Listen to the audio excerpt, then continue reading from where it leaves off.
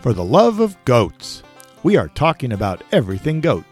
Whether you're a goat owner, a breeder, or just a fan of these wonderful creatures, we've got you covered. And now, here's Deborah Neiman. Hello, everyone, and welcome to another episode. Today is going to be really interesting. We're going to be talking again to Dr. Robert Van Saun, a professor of veterinary science and an extension veterinarian in the Department of Veterinary and Biomedical Sciences at Pennsylvania State University. And we're going to be tackling another nutrient that is very important to goats that we don't hear a whole lot about, and that is iodine. Welcome to the show today, Dr. Van Saun. Thank you, and glad to be back again. In case you missed them, we also have episodes with Dr. Van Saun covering selenium and copper and colostrum, and I think a couple other things. Zinc. Yeah. So this is really great. I always learn a lot of the little nitty gritty things. And with iodine, there's not nearly as much information out there about that as there are some of these other more common minerals. But I wanted to talk about this because in the last couple of years, I've been getting an increasing number of emails and messages on social media from people who have baby goats that are born without hair or who are born with a large goiter on the front of their throat over their thyroid gland. And so I don't know if this is becoming more common or if it's just I'm becoming more aware of it, but I thought it was definitely something that we should talk about today.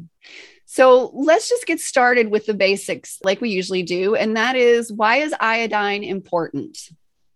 So iodine is another one of what we call the micro minerals that's required. It's an essential nutrient.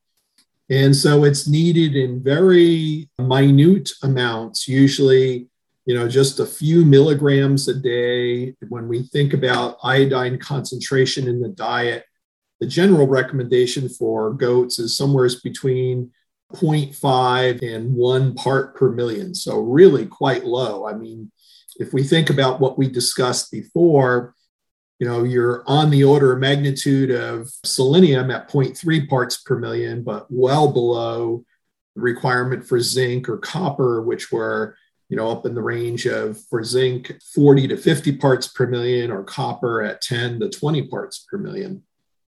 Okay. And then how does iodine affect the body? So iodine has basically one major purpose, and that is to feed an essential nutrient to the thyroid gland. And the thyroid gland is basically your metabolic controlling organ in the body. So the thyroid gland makes what we call thyroid hormones. And these are iodinated proteins. In other words, proteins that have iodine as a component. The functional protein is what we call T3 or thyroiodinine. And then the precursor to that is what we call T4 or thyroxine. So if somebody is hypothyroid, they might be taking thyroxine supplements to help maintain a normal thyroid level. What happens is T4 gets converted to T3 in the cell, and that's dependent upon selenium status. We talked about that a little bit when we talked about selenium. So an animal or person who is selenium deficient could also end up being hypothyroid, even though their thyroid is perfectly functioning.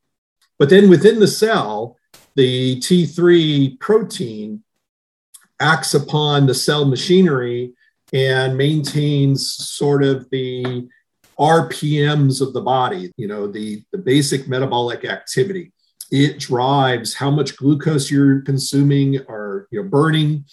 And that's why generally hypothyroidism is associated with gaining of weight, and hyperthyroidism is associated with weight loss.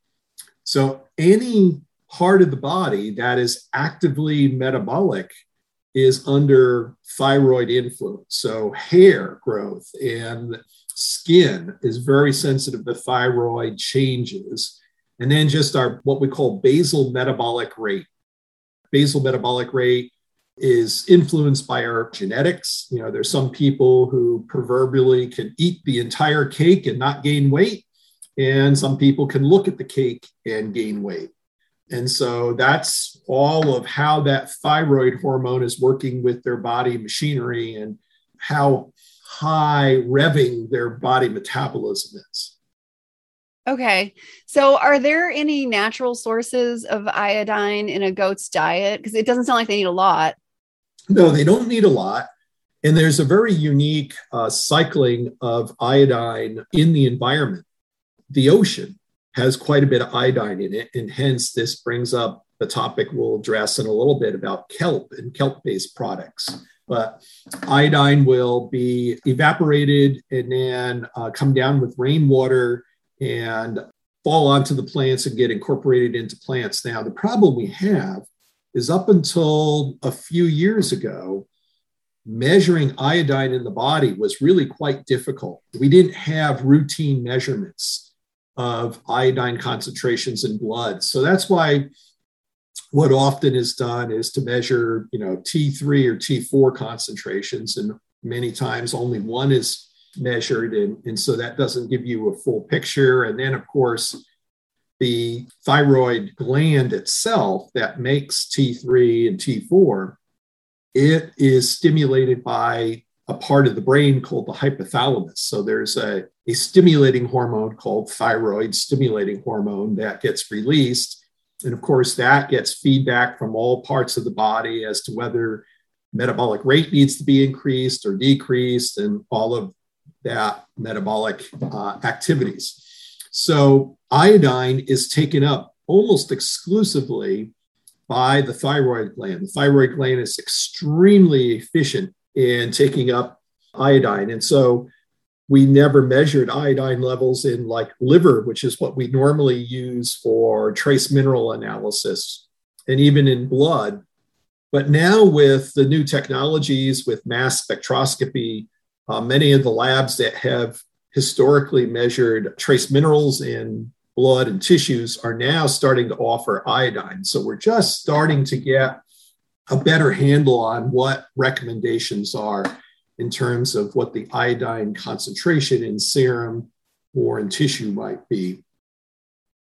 I guess I didn't finish where they're getting it from. So forage will have some iodine, but most of the iodine is either coming from iodinized salt that's available or from mineral supplements.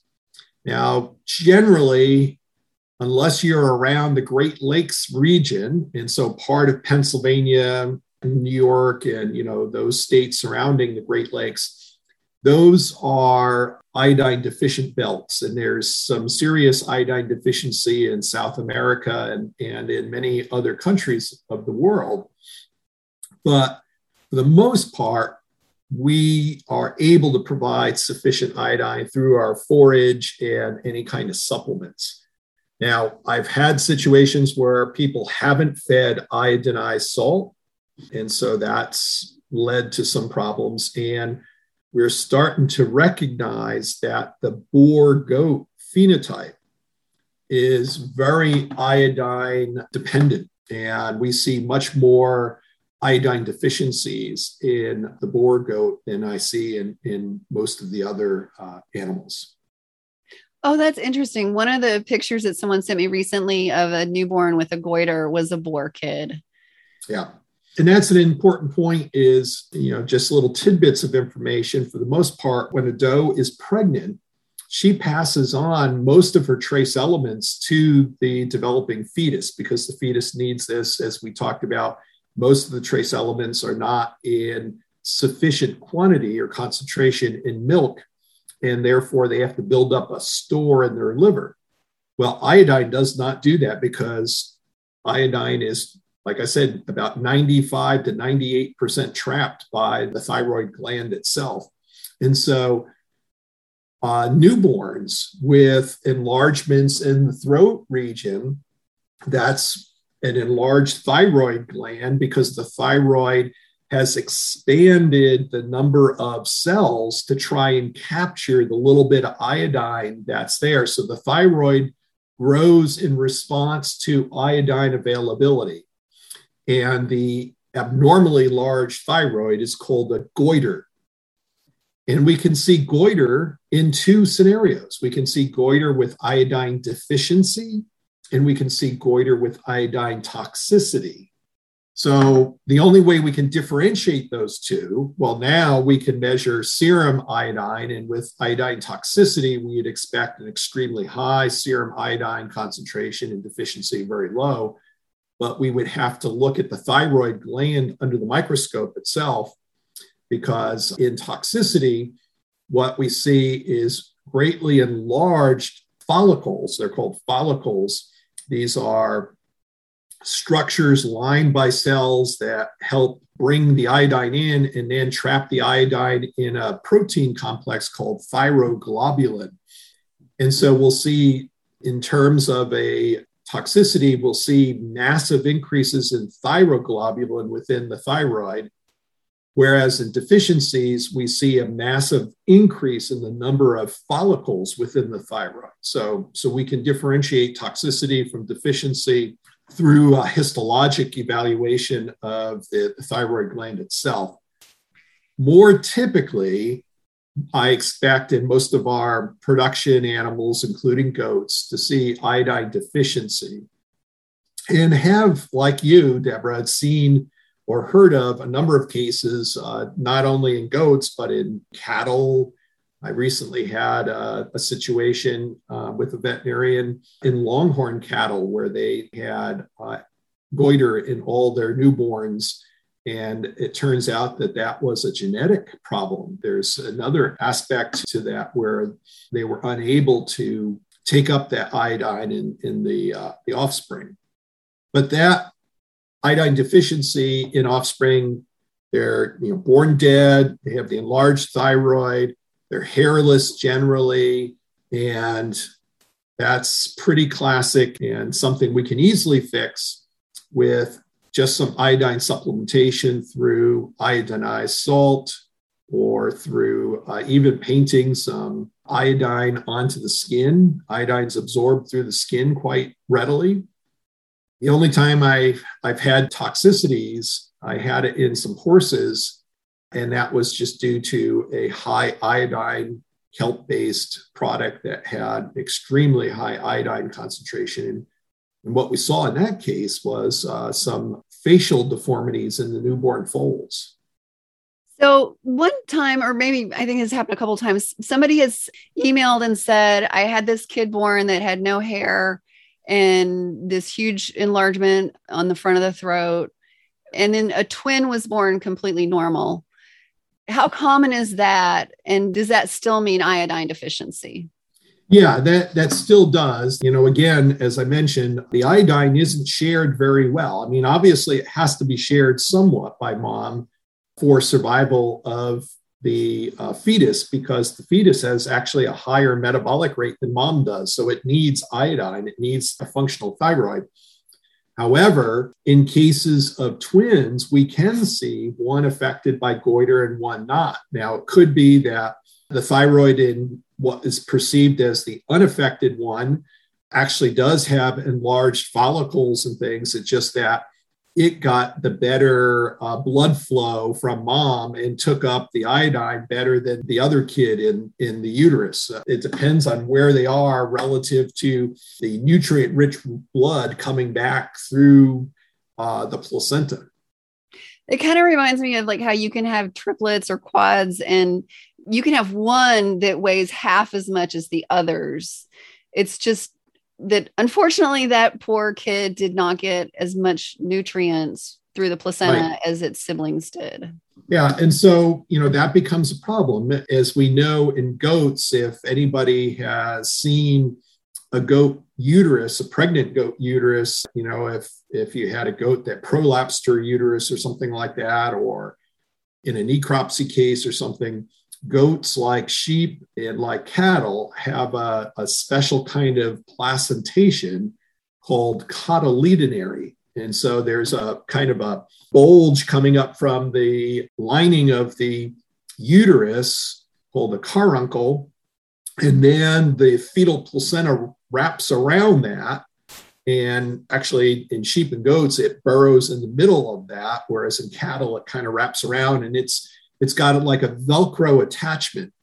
Now, that is the only exchange of nutrients that occurs. It doesn't occur across the entire placenta.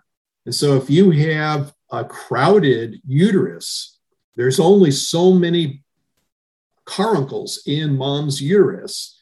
And there could be, one of the fetuses that's positioned in a place where maybe there was previous damage and caruncles were lost, or, scar tissue or something like that, or they were just pushed out. They didn't grow quite as fast as the other siblings within that cohort, and they're going to be shortchanged. One thing that I think is kind of challenging is like if somebody has a goat that has a miscarriage, so like you have these kids that are born and they're fully formed, but they're tiny and they have no hair.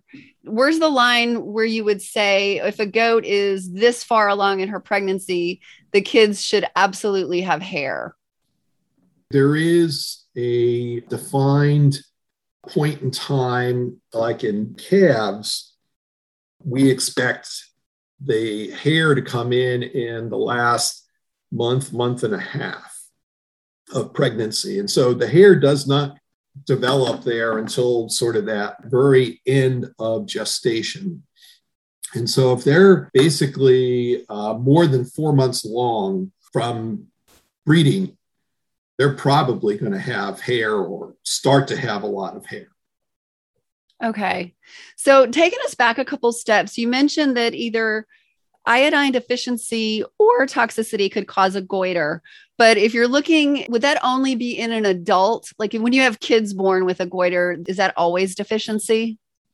Essentially, yes. I mean, I can't completely rule that out because if mom is ingesting a toxic level, even though it doesn't transfer efficiently, it does transfer and there could be enough, but that's really stretching it. I would say, probably in 99% of the cases, it's going to be an iodine deficiency in the newborn. Okay.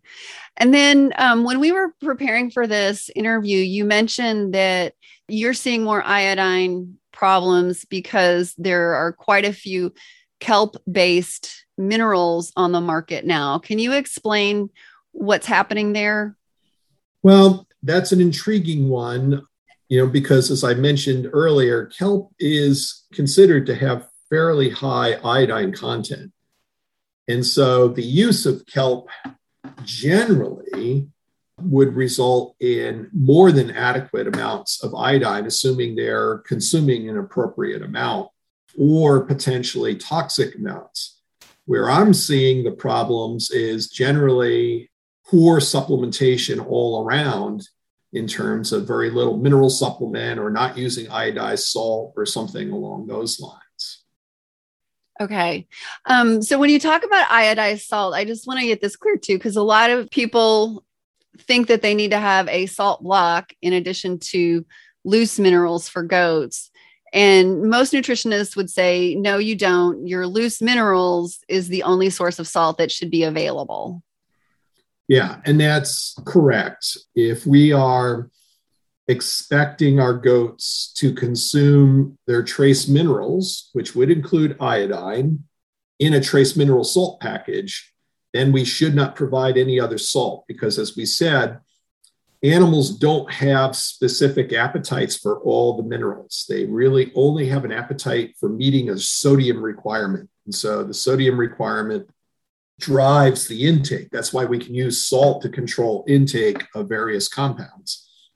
And so if you have 2 salt sources out, or 3, we didn't talk about, but sodium bicarb, putting baking soda out, just white salt, or the red salt, the trace mineral salt, your goats, they may or may not eat enough of the red salt to get the trace minerals that they need because they're only trying to meet their sodium requirement. Okay.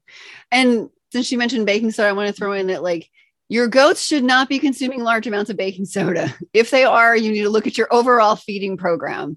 Yeah. So normally they shouldn't be consuming any, it's just kind of there, you have Tums in your cabinet just in case you need it. Yeah. Well, In the dairy industry, we put out Free Choice baking soda as more of, let's say, a monitor to see if the rumen system is staying healthy. What we're talking about is animals that get into a situation where they're eating a fair amount of grain or large grain meals, and they get the drop in pH in their rumen.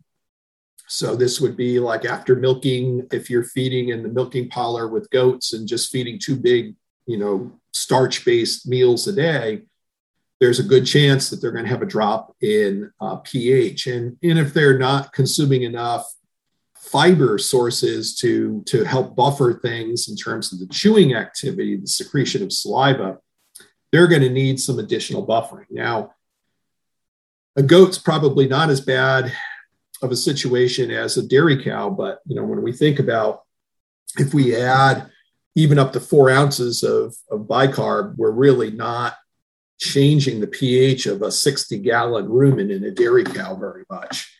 And similar with a goat, but because the sodium can act as an alkalizing agent in the blood, it's thought that they'll eat more sodium.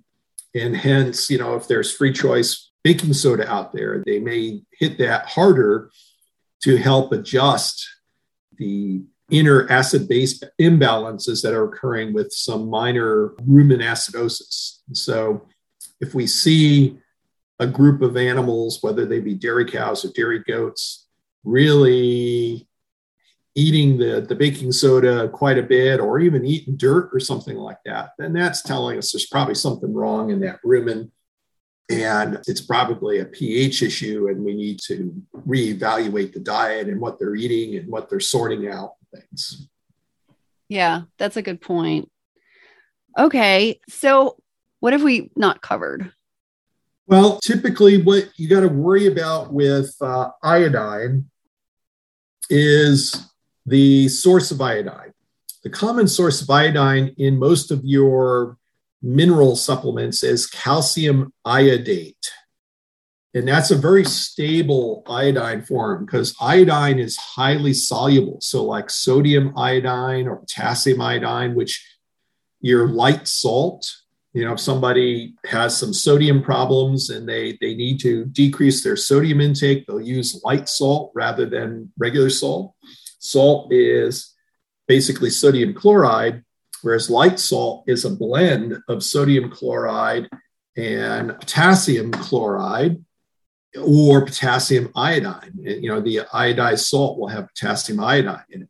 Potassium iodine or sodium iodine, basically just with moisture in the air, will leach out. And so if you're putting out some kind of iodized salt and leaving it out, if it's not a calcium iodate source, the iodine content is going to disappear very rapidly, especially in moist, humid conditions or getting rained on.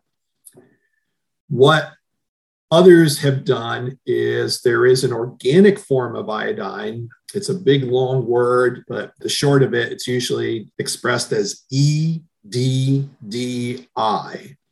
ethylene diamine dihydroiodine. And that is an organic form, very stable. And that is been used in mineral supplements to actually help with foot problems in cattle. Now, if you're working with dairy goats and you're harvesting milk, you got to be cautious with iodine supplementation, especially with kelp, because the government regulates iodine concentrations in milk. That's why there are all kinds of standards and regulations on iodine-based teat dips, because humans drinking the milk are much more sensitive to iodine intoxication like horses. And so the government will evaluate and monitor iodine concentrations. And I don't remember what the PMO for milk is, but it's somewhere in the range of like 300 parts per million or something like that. In milk, you're not allowed to exceed, otherwise your milk is considered tainted. Oh, interesting. Yeah, so that's one of the concerns I have with kelp-based products is the labels on many of these products, the only requirement on the label is to provide the minimum concentration of iodine, not the maximum concentration. And so when you have a kelp-based product, many of these ocean kelp coming out of seawater, they could have 700, 800, 1,000 parts per million of iodine in them. And the label may just say 400 parts per million. And that's all they have to guarantee. So if you couple feeding a kelp-based product using iodine teat dips, having iodine in your mineral supplements, you can easily start to push it too far. Yeah, that's really fascinating. That's the first time I've heard somebody talk about the potential for iodine teat dips increasing the iodine level of the goat's blood. But it totally makes sense if you're dipping their teats in this substance twice a day, that they're going to wind up absorbing a lot. They absorb it across their skin, as we said. In deficiencies, I've had people take about an ounce to an ounce and a half of betadine and just paint it on the back or so of a goat or sheep, and they'll absorb that iodine right on through. So this is kind of a goofy thing that I heard, and it was about humans, not goats, but it just makes me wonder if this is at all legitimate. Somebody was saying that if you paint iodine like on your forearm and it disappears, that means that you're iodine deficient. But it kind of sounds like that's just what we do. Like skin is just going to absorb it, and it doesn't matter whether you're deficient or not. Yeah, I've heard those statements before, and I haven't seen any credible science to document that the rate of disappearance on the skin is associated with, the iodine level, because again, we had a hard time measuring iodine directly. Yeah. And you said it's only just within the last few years that we've really been able to measure it well. So, right. And we're talking about serum iodine, the actual iodine itself. Right. Yeah. And not the iodine proteins T3 or T4. Okay. Yeah. That idea has been around for probably longer than we've had the ability to actually measure iodine in the blood. So it sounds like just an idea that somebody came up with. It sounded like a good idea. Yep. Seems reasonable, but there's no documentation about it. Yeah. Okay. This has been really interesting. Is there anything else that people need to know about iodine? No, I mean, that's from a nutrient standpoint, it has, one primary function, your metabolic rate, but it certainly can affect hair coat. It can affect rate of growth. It can affect milk production. Matter of fact, before in dairy cattle in the 1940s, before the whole advent of the technology that we had in the 1980s and forward of bovine somatotropin, where we were using an actual growth hormone that could stimulate milk production, they used to iodinate the protein from milk called casein and then feed iodinated casein to dairy cows to increase milk production. Okay. And that just reinforces the whole idea that, iodine is a major driver of metabolic rate. Right. Now, I had read somewhere, I think it was probably like in the ruminant nutrition book, that the toxic level of iodine was something like 100 times more than the amount that they actually need. But when they say that, they're talking about like, that's how much iodine would actually kill a goat. And a goat would actually develop symptoms like a goiter or something like that long before it got to that point. Yeah. So, that brings up a good point of, what is actually the defined endpoints when we talk about these kind of things. And so, in terms of a disease, we think of disease mostly in the framework of infectious diseases. So, having a bacteria or viral disease or so on and so forth.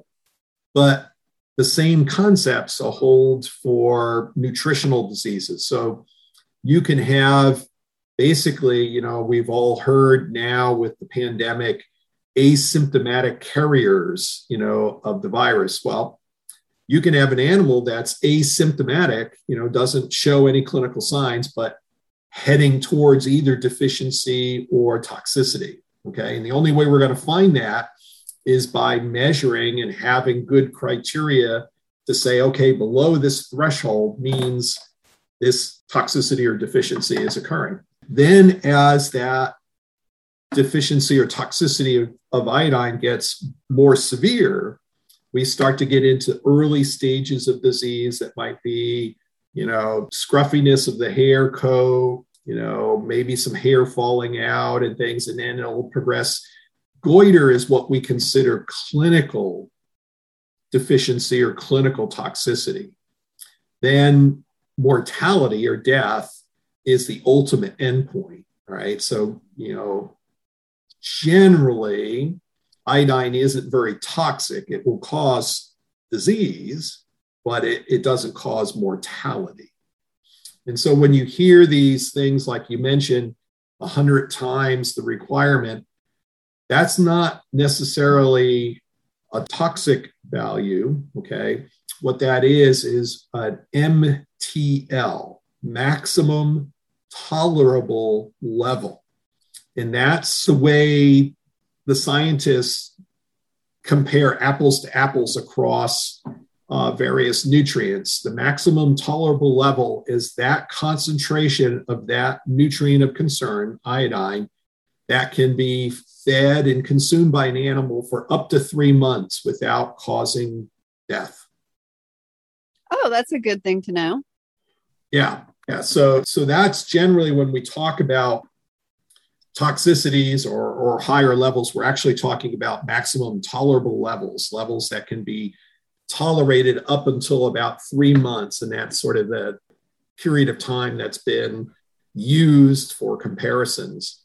But some nutrients, especially like toxic nutrients like selenium and things like that, it's not far above that maximum tolerable level that death can ensue. Right. One of the things that I'm not super happy about with some of the kelp-based minerals is that they tend to have, one of them in particular has an extremely high level of copper added to it. And I emailed the company and said, the copper in this looks scary high, especially because goats love kelp. Like anybody that's ever put kelp out, the goats eat it like candy. Mm. And they sent me a study, and it was only 3 months. And the liver levels of the goats for copper at that point was, according to what I've heard, really high. Like it was like 500, but they said it was fine because there were no lesions on the liver. And I was kind of like, yeah, but you only did this for 3 months and it was already 500. Like maybe there would be lesions next month. Right. Yeah. So that's always of concern.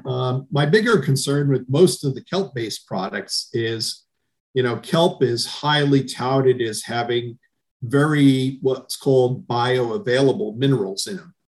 And it's probably because of most of the minerals are incorporated into proteins. So they're basically what we call chelated minerals, and they're not going to be affected by the rumen environment that much. However, when you do look at some of the analysis of these kelp-based products, other than iodine, most of the other minerals are at fairly low concentrations, because there's not a lot of selenium in the seawater and so on. And so, that's one of the challenges is unless they supplement or fortify the kelp with other sources of minerals, they're not going to have a very well balanced. It's going to be really high in iodine, but it's not going to be adequate in many of the other trace elements. And so, fortification is appropriate from the level of, trying to level everything off, although it's going to be really hard to fortify at the level of iodine respective to the other nutrients. But then what's going to have to happen is the intake is going to have to be restricted in some way. And as you said, most animals seem to like the kelp and it seems very palatable. And so that becomes a problem. And, how do you restrict intake? Well, you're going to either have to add a whole pile load of salt to it or something, or limit the amounts that are available for the animals.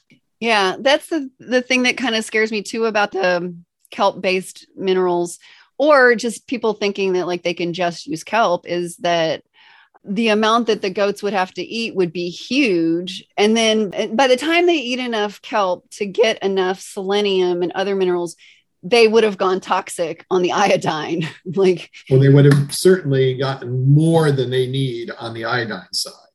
We've addressed this in a couple different of the episodes where, all the minerals and the vitamins are not necessarily always balanced appropriately relative to each other. And part of that's because of the variation of mineral content in the forages that these mineral supplements are trying to balance against. And so I can't cast too many stones at the manufacturers because they have a heck of a hard job to try and, they're not going to make an individual supplement for every single farm or goat farm, in a state or something. They have to come up with something hitting the middle of the road, right? And we just need to be aware of that and appropriately either limit certain supplementation or add some other supplementation to make the best balanced diet that we can for the goats. Yeah, I think that is a really great summary of not only this episode, but like all the episodes we've done on minerals. And I've tried to tell people that like there is no single mineral that's going to be perfect for every farm because they're all different. Like I always use the example of the farm that was 4 miles away from us for the first 19 years that we lived here. And we had problems with copper deficiency that they did not have because we had sulfur in our well water, which they did not have.